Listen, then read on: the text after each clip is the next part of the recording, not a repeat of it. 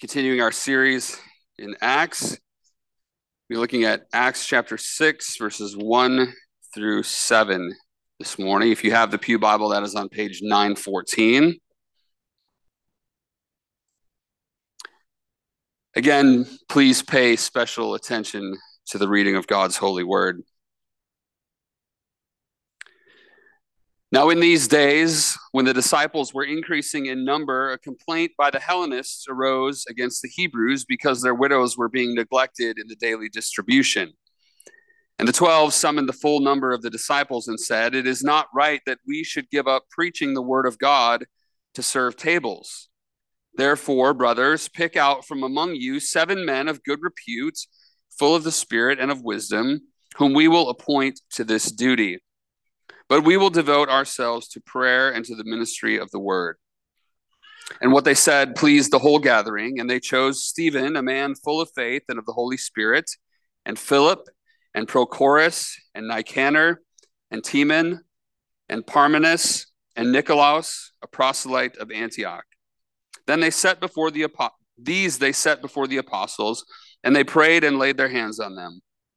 And the word of God continued to increase, and the number of the disciples multiplied greatly in Jerusalem, and a great many of the priests became obedient to the faith. This is the word of the Lord. Let us pray.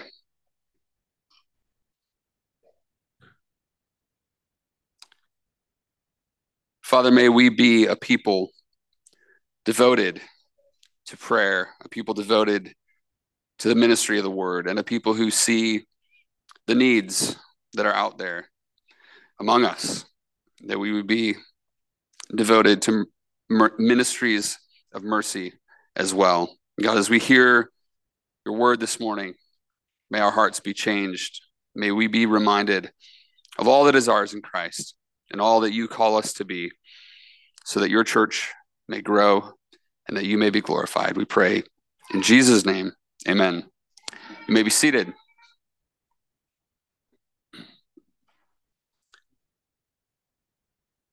Well, it's not my typical practice to open sermons with quotes from Twitter or X, whatever we're supposed to call it now. But I read this past weekend when we were out of town, and then I saw another pastor in our presbytery retweeted it or re-X'd it. Is that what this is so confusing. Elon Musk, come on, what are you doing? Anyways, I'm going to say he retweeted it. And I was like, okay, maybe that's a confirmation that I'm supposed to share this because it fit with this passage. But this pastor shared this account from a family that he had met. He said they were involved in starting a house church because they wanted to do church just like the early Christians did. No building, no creed, no senior pastor, etc. When they came together, they sang, they prayed, and various people brought messages from the word, and it grew. More people wanted to be a part of this, so many more that they soon outgrew the house. So they pooled their resources to rent a school gym to meet in. As they continued to grow, their mostly like-minded group started to diversify as well. They had previously let anyone with a message speak, but as the group grew, there were some real crazies who were saying bizarre stuff. So their next step was to regulate who got to speak. Not just anyone could preach, only designated people. But how could they decide who that was? They had a meeting where they made a list of the most important things they believed in common and thought were biblical. They were now a few years into their house church experiment, and lo and behold, read the sarcasm, they had followed the same pattern as the early church. From an informal gathering in a house to meeting in a public location with a creed and a designated clergy. I've mentioned several times up to this point how things in the early church were not always hunky-dory. Chapter 2, the disciples are accused of being drunk at the day of Pentecost. Chapter 3, Peter and John are commanded not to preach anymore in Jesus' name. Chapter 4, they get arrested. And then in those were all the kind of the external oppositions. Chapter 5, we have the account of Ananias and Sapphira. The opposition and the drama turns inward in chapter 5. We continue now in chapter 6 to see growing pains. Just like the modern day example of the church that ironically wanted to become more like the early church until they grew and they realized that they actually needed some structure and direction. Growing pains are good.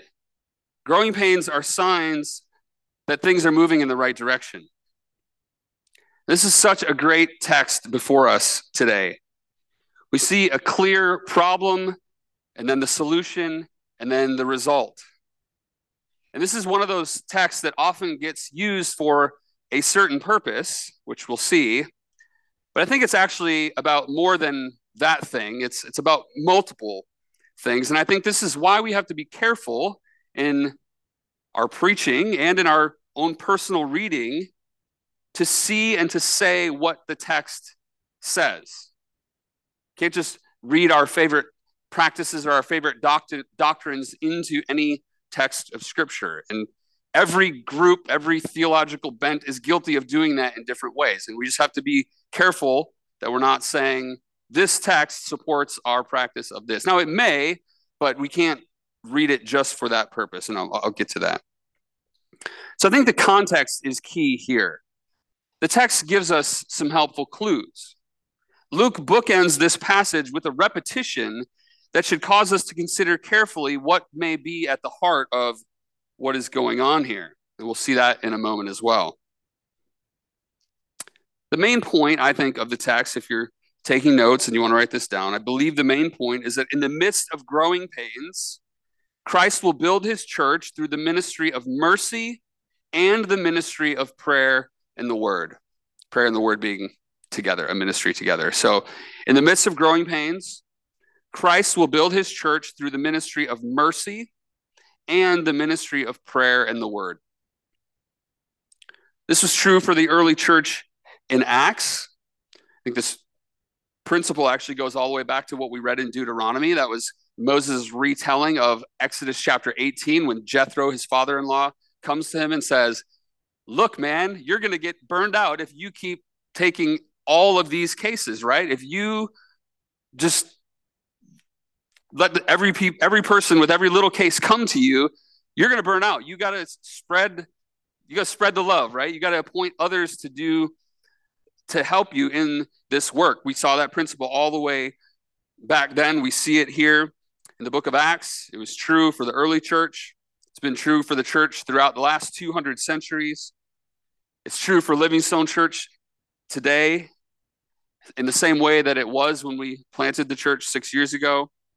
It's true for Good Hope Presbyterian Church as you guys all launch out and prepare to plant. Christ will build his church through the ministry of mercy and the ministry of prayer and the word. And this takes an understanding of how those things fit together and how we balance those. So that's really the heart behind Acts 6, 1 through 7. But I also don't want us to lose sight of the bigger picture that's going on here. We kind of have to always remember where we're at in Acts. Remember, Acts 1:8 is really kind of the key verse that set the stage for the flow of the book. Jesus, right before his ascension, told the disciples that they would receive power when the Holy Spirit comes upon them. They would be his witnesses in Jerusalem and Judea and Samaria and to the ends of the earth. Remember, you can kind of think in these concentric circles, right? They're starting where they were, and then they're continually moving out from there.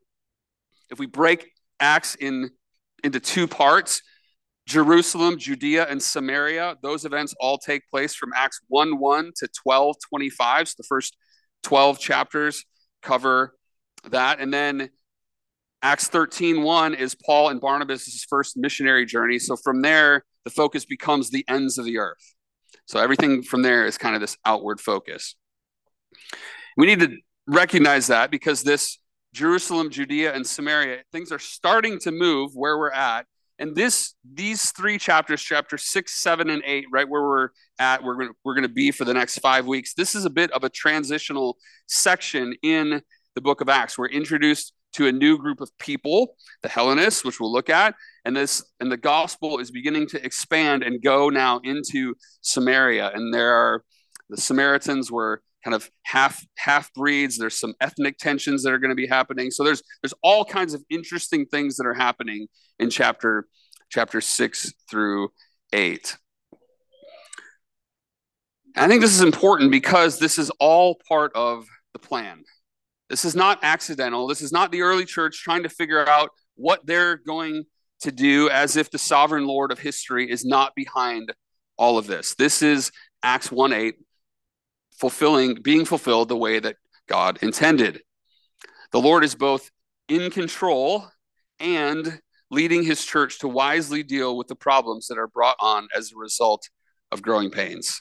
We always have to be thinking about God's sovereignty and man's responsibility, right? There's not always, even as we look at this passage, there's not always a thus saith the Lord, this is what you must do. God is sovereign, and he places people in positions to make decisions, Holy Spirit filled decisions, and those things work together in harmony. This is just another great example of that, I think, in the book of Acts.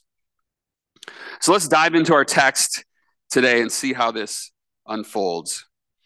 I think we see here a macro problem, kind of an overarching problem, and then we see two micro problems that come as a result of this macro problem. The macro problem is what we see right away in verse 1.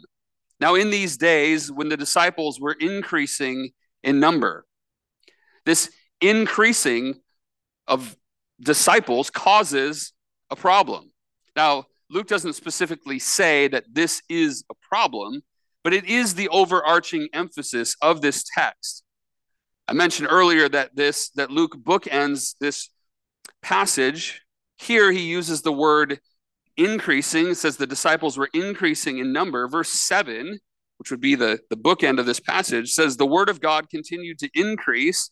This word here, increase, in Greek is not the same as the word in verse 1, but it says the number of disciples multiplied greatly in Jerusalem. And that word multiplied, which the ESV translators just decided to change the word, probably not to double up the word increase in verse 7, which they probably could have chosen another word. Whatever, I'm not the translator. But the word multiplied in verse 7 is the same as the word increasing in verse 1. So Luke is sandwiching, bookending this whole section with the church is increasing, right? That's the context. That's what's going on. That's this kind of macro problem. Things are growing. And as a result of that, all these other little things start to happen.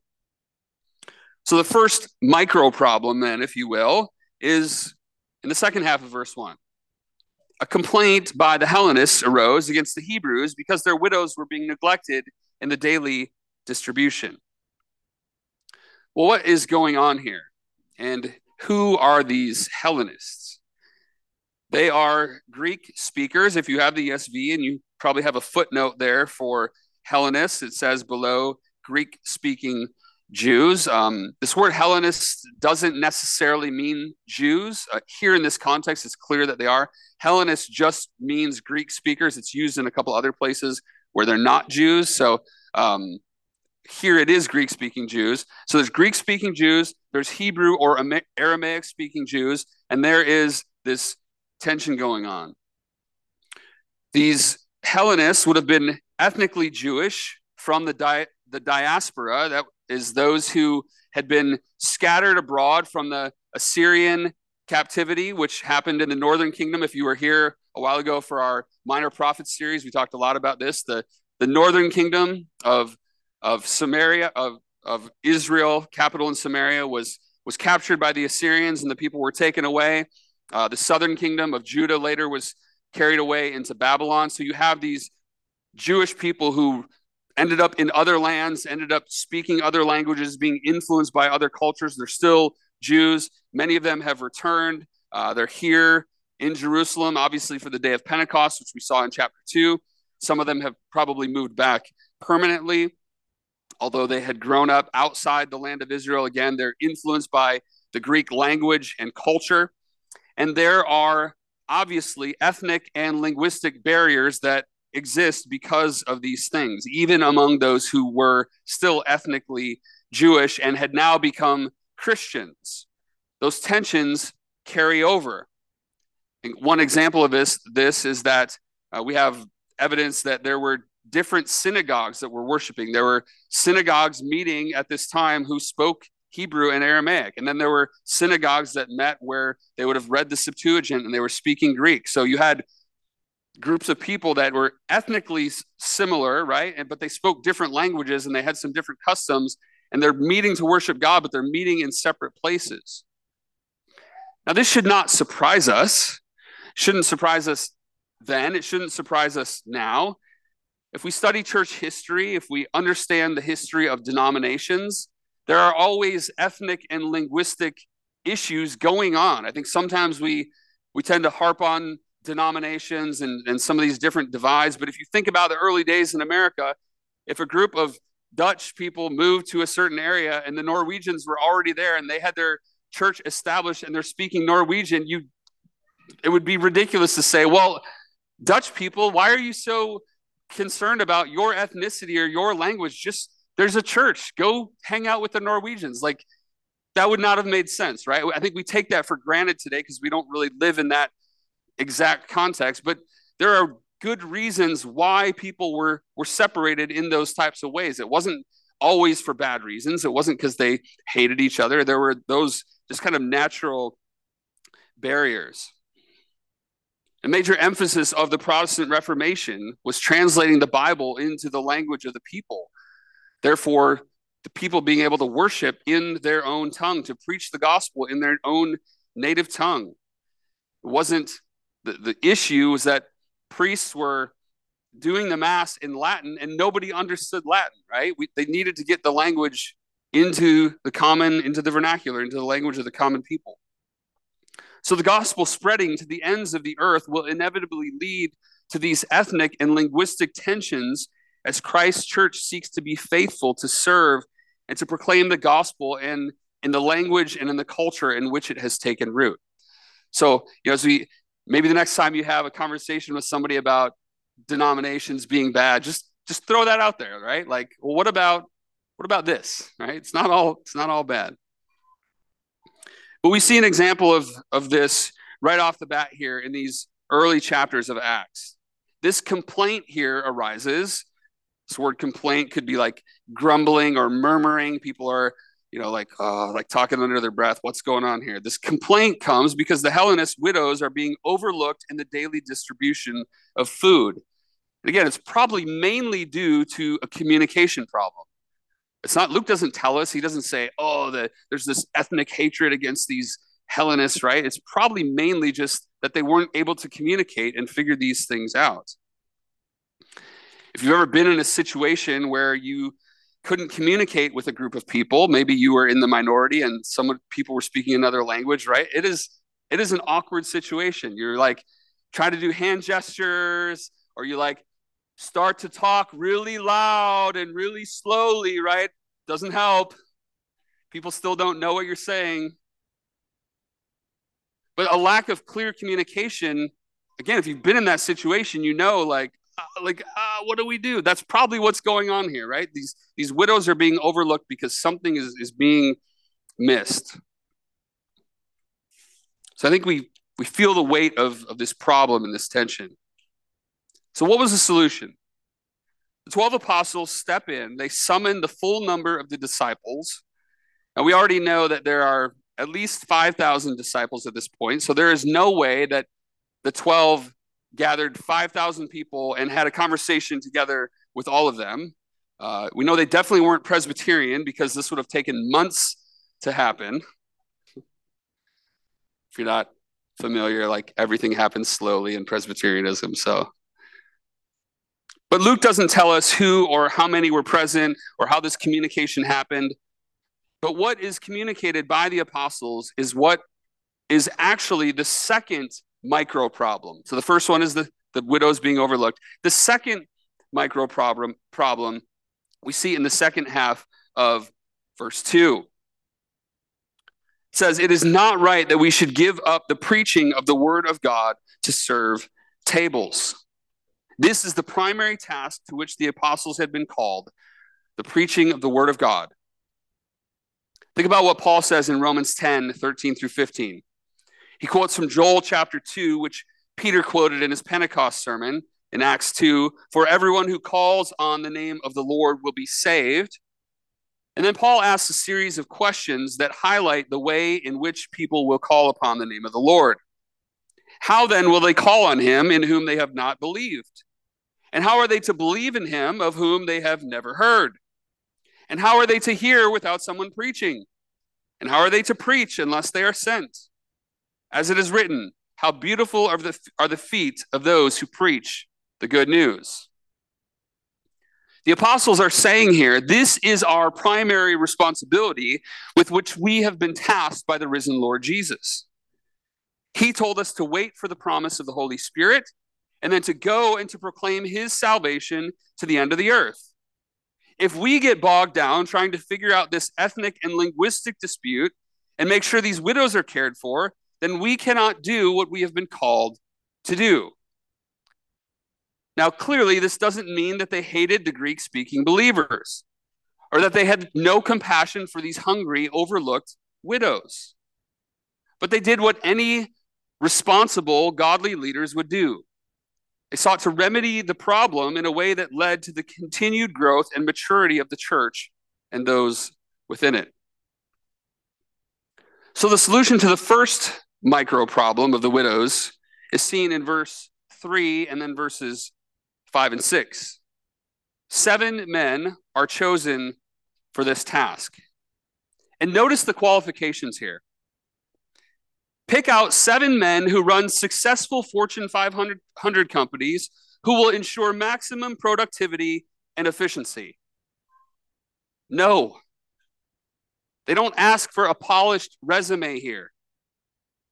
Because although they know that they're not the ones who are to tackle this problem, they're not just trying to pawn it off onto anyone.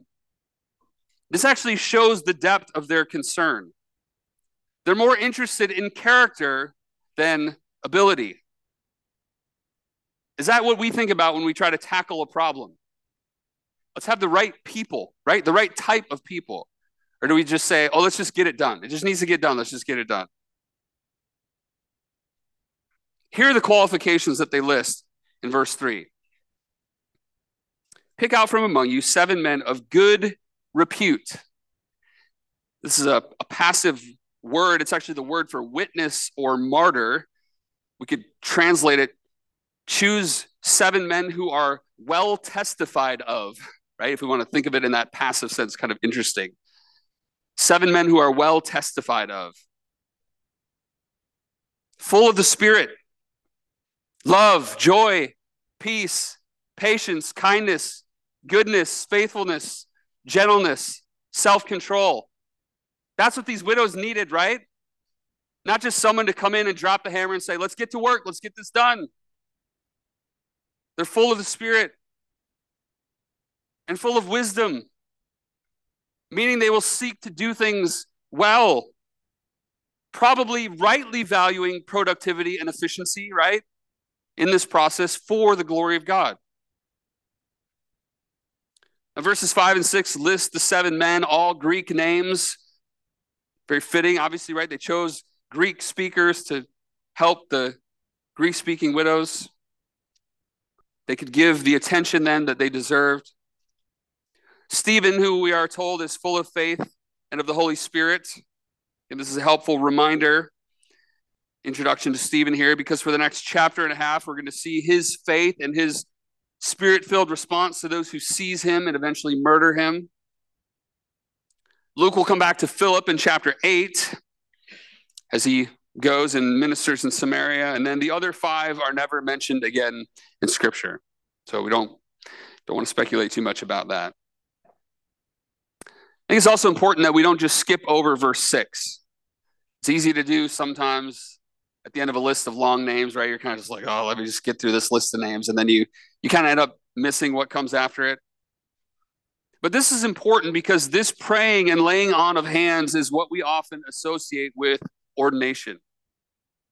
Now, there's lots of debate whether or not these 7 men were the first deacons in the church. The exact term diakonos, which Paul uses in 1 Timothy 3, is not used here as a title for these 7. But the word serve in verse 2 is the verbal form of the same word of where we get diakonos from. So whether or not this is the first official deacons in the church, the concept is certainly here. But either way, this is certainly setting the stage for what would later become the common practice in the church. That qualified men would be chosen as deacons to serve alongside the elders, whose primary work of preaching, teaching, and shepherding the flock is mirrored in the work of the apostles here in verse 4. This is where we see the solution to the second micro problem, which was that the apostles couldn't give up their primary responsibility of preaching the word of God to serve tables. Instead, they committed to devote themselves to prayer and the ministry of the word. Now, the word ministry here is the word diakonia, which is the word service, where we get the title diakonos, servant or deacon. So the word for ministry here, that's that word. So it means service or ministry. And so verse 4, they're saying the ministry of the word. And we don't see it in the English because the word is translated differently.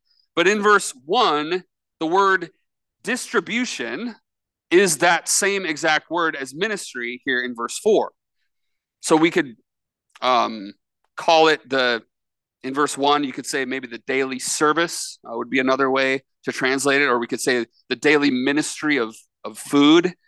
So it's the same concept here, that the apostles in their preaching are doing ministry, and those chosen to serve the tables are also doing ministry in their service.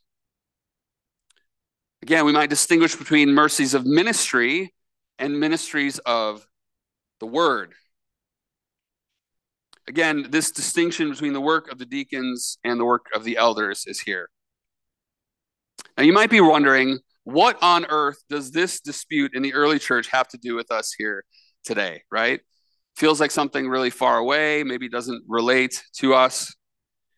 Maybe you're here today and you're not a Christian, you're not a member of a church, and you're like, this just really, I don't know what you're talking about. This doesn't really make a whole lot of sense. Wondering why I'm boring you with these details about these offices and these positions in the church. Or maybe you've been a part of a church that functioned in this way and you saw the good fruit of it. Or maybe the opposite. You didn't see these things function well. I talk to a lot of pastors and I hear a lot of horror stories related to these types of things. The question is, does it matter? I think the answer clearly is yes, it matters. Paul gives qualifications for elders and deacons in 1 Timothy 3 and for elders in Titus chapter 1. Like the example I gave in the beginning, the house church group who was zealous to get back to doing things like the early church, they soon realized that they needed a leadership structure and they couldn't have any old crazies teaching bizarre stuff. People love flattened out leadership until problems arise, right? And they always do.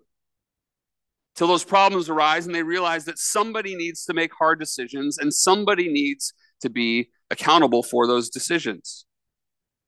This is how God has structured the church and the family. He has put elders in charge of the church to minister and to serve. And this is not some flippant calling. James chapter 3, verse 1 says, "Not many of you should become teachers, my brothers, for you know that we who teach will be judged with greater strictness." There should be some fear and trembling in that regard. So husbands and fathers, we need to lead our families, not by domineering over them, but by loving our wives, husbands, and not being harsh with them. And fathers, not provoking our children, lest they become discouraged. In other words, we must seek to be like Jesus. Now, the good news is that these things don't only apply to elders and deacons or to husbands and fathers. As those of us in the Church of Jesus Christ, we all have much to learn from this passage. John Stott is especially helpful in his description of the principle that we learn here, which is, he says, that God calls all his people to ministry, that he calls different people to different ministries, and that those called to prayer and the ministry of the word must on no account allow themselves to be distracted from their priorities. He goes on, he says, neither ministry, the apostles, the ministry of the word, or the 7 serving the tables, neither ministry is superior to the other. On the contrary, both are Christian ministries. That is, ways of serving God and his people. Both require spiritual people full of the Spirit to exercise them. And both can be full-time Christian ministries. The only difference between them lies in the form the ministry takes, requiring different gifts and different callings. He goes on, we do a great disservice to the church whenever we refer to the pastorate as the ministry. For example, when we speak of ordination in terms of entering the ministry, this use of the definite article, saying the ministry, implies that the ordained pastorate is the only ministry there is. But diakonia is a generic word for service. It lacks specificity until a descriptive adjective is added, whether pastoral, social, political, medical, or another. So pastoral ministry, social ministry, political ministry, medical ministry, or service. All Christians without exception, being followers of him who came not to be served, but to serve, are themselves called to ministry. Indeed, to give their lives in ministry. But the expression full-time Christian ministry is not to be restricted to church work and missionary service. It can also be exercised in government, the media, the professions, business, industry, and the home. We need to recover this vision of the wide diversity of ministries to which God calls his people. He concludes here. It's the longest paragraph, but he concludes finally. In particular, it is vital for the health and growth of the church that pastors and people in the local congregation learn this lesson. True, pastors are not apostles, for the apostles were given authority to formulate and teach the gospel, while pastors are responsible to expound the message which the apostles have bequeathed to us in the New Testament. Nevertheless, it is a real ministry of the word to which pastors are called to dedicate their life. The apostles were not too busy for ministry, but preoccupied with the wrong ministry. So are many pastors. Instead of concentrating on the ministry of the word, which will include preaching to the congregation, counseling individuals, and training groups, they become overwhelmed with administration. Sometimes it is the pastor's fault. He wants to keep all the reins in his own hands, and sometimes the people's. They want him to be a jack of all trades. In either case, the consequences are disastrous. The standards of preaching and teaching decline since the pastor has little time to study or pray, and the lay people do not exercise their God-given roles since the pastor does everything himself. For both reasons, the congregation is inhibited from growing into maturity in Christ. What is needed is the basic biblical recognition that God calls different men and women to different ministries. Then the people will ensure that their pastor is set free from unnecessary administration in order to give himself to the ministry of the word, and the pastor will ensure that the people discover their gifts and develop ministries appropriate to them. Please hear me. This is not some passive-aggressive approach to say, you guys are burdening me, take it easy, right? Or that I need help, or that you're not doing anything. That's not trying to make you feel sorry for me. But we are at a very exciting point in our church. We are not a big church, right? And we're getting ready to send off a group of people. If you haven't been here, and you're going to be here, you'll be hearing about this. If you've been around, obviously you've been hearing about this for a long time. But we're going to keep talking about this as we go through Acts, right? We want to see how these things apply to our situation. By the grace of God, we've seen him raise up people who are going to be launched out to Stevens Point. And it takes a lot of trust for both of our churches. It takes a lot of trust for Livingstone to let all these people go, right? And to be able to regather and say, okay, how are we going to move forward? It takes a lot of trust for the Stevens Point folks, the Good Hope Presbyterian Church folks, to say, some of us, we're going to move, right? We're going to trust the Lord to provide in this next season. It takes trust. It takes an understanding of how God has structured things, how we are all how we all have a part to play in the ministries of mercy and the ministries of the word. We have the privilege also in our churches to nominate and elect elders and deacons. We'll be talking about this a bit more next Sunday at our congregational meeting as we look forward to next year. If I can just give a shameless plug for church membership. If you are a member of the church, you get to nominate and elect and vote on elder and deacon candidates. So that is a great privilege that we have. Beyond that, I would also ask you to pray. Pray and ask God to raise up qualified, godly men who can serve Livingstone Church and who can serve Good Hope Presbyterian Church, especially in this time of transition and in the future. Now, what is the result of a church or churches that function in the way that God has designed here? By the grace of God, they look like what we see in verse 7, which is another one of Luke's great summary statements in Acts. It says, the word of God continued to increase, and the number of the disciples multiplied greatly in Jerusalem, and a great many of the priests became obedient to the faith. Now, I love the mention of the priests here. Luke doesn't explain it, but I think it's meant to shock us a little bit, that a great many of those who were among the religious leaders who had been opposing the church were now coming to faith in Christ. Perhaps it was because they saw these Christians genuinely caring for those in need, and they saw the commitment to prayer and to the ministry and preaching of the word. What for them and their constituents, the priests, had maybe become religious complacency was blown apart by this community of Jesus followers who were walking their talk and being used by God to turn the world upside down. Brothers and sisters, do we believe that God can do the same thing today in us and through us, here in Oshkosh and in Stevens Point? Does our faith in our risen, reigning, and returning Lord lead us to this same type of commitment to what Stott called the wide diversity of ministries to which God calls his people? Are we looking for opportunities that are right there in front of us every day to know Christ and to make him known, to serve those around us and to proclaim the good news of what God has done for us in Christ? You don't need to be a pastor, an elder, a deacon. You don't need a title. You don't even need any recognition in the church to do those things. We all have a part to play. We have an opportunity now, as we come to this table, we have an opportunity to be served and to be sent out by our risen Lord. You come down and you take these elements from someone who we might call the servers, but it is not really them who are serving you. It is Christ who is serving you in this meal. He is serving you as your risen Savior, and he sends us out from here to go and to proclaim who he is.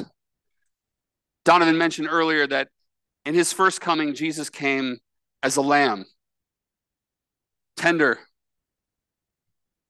humble, came to bear our sins, came to go to the cross in our place. He died, he rose again, and he ascended into heaven, where he promised that one day he will come again as a lion. He's not coming back meek and mild when he returns. We come to this table again, as Donovan mentioned, as we are in this Advent season, and we do look back, right? We look back to the cross. We remember and we celebrate Jesus' death, his sacrifice for us.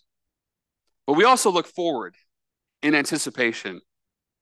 We look forward to his return. And we need to ask ourselves, on the one hand, right, looking back, am I right with God through Christ? Have I trusted what Christ has done on the cross for me? And it's not only that, as if we just rest in something that happened a long time ago, maybe even in our own lives, right, trusting Christ in our earlier days. We don't just sit complacently then and say, well, here we go, right? No, we look forward in anticipation. We long for his return. We live out what the types of things that we see in Acts 6, right? Doing that ministry in the world, serving people, proclaiming the good news. To come to this table doesn't mean that you're perfect, that you have it all together. It doesn't mean that you're doing all those things greatly all the time.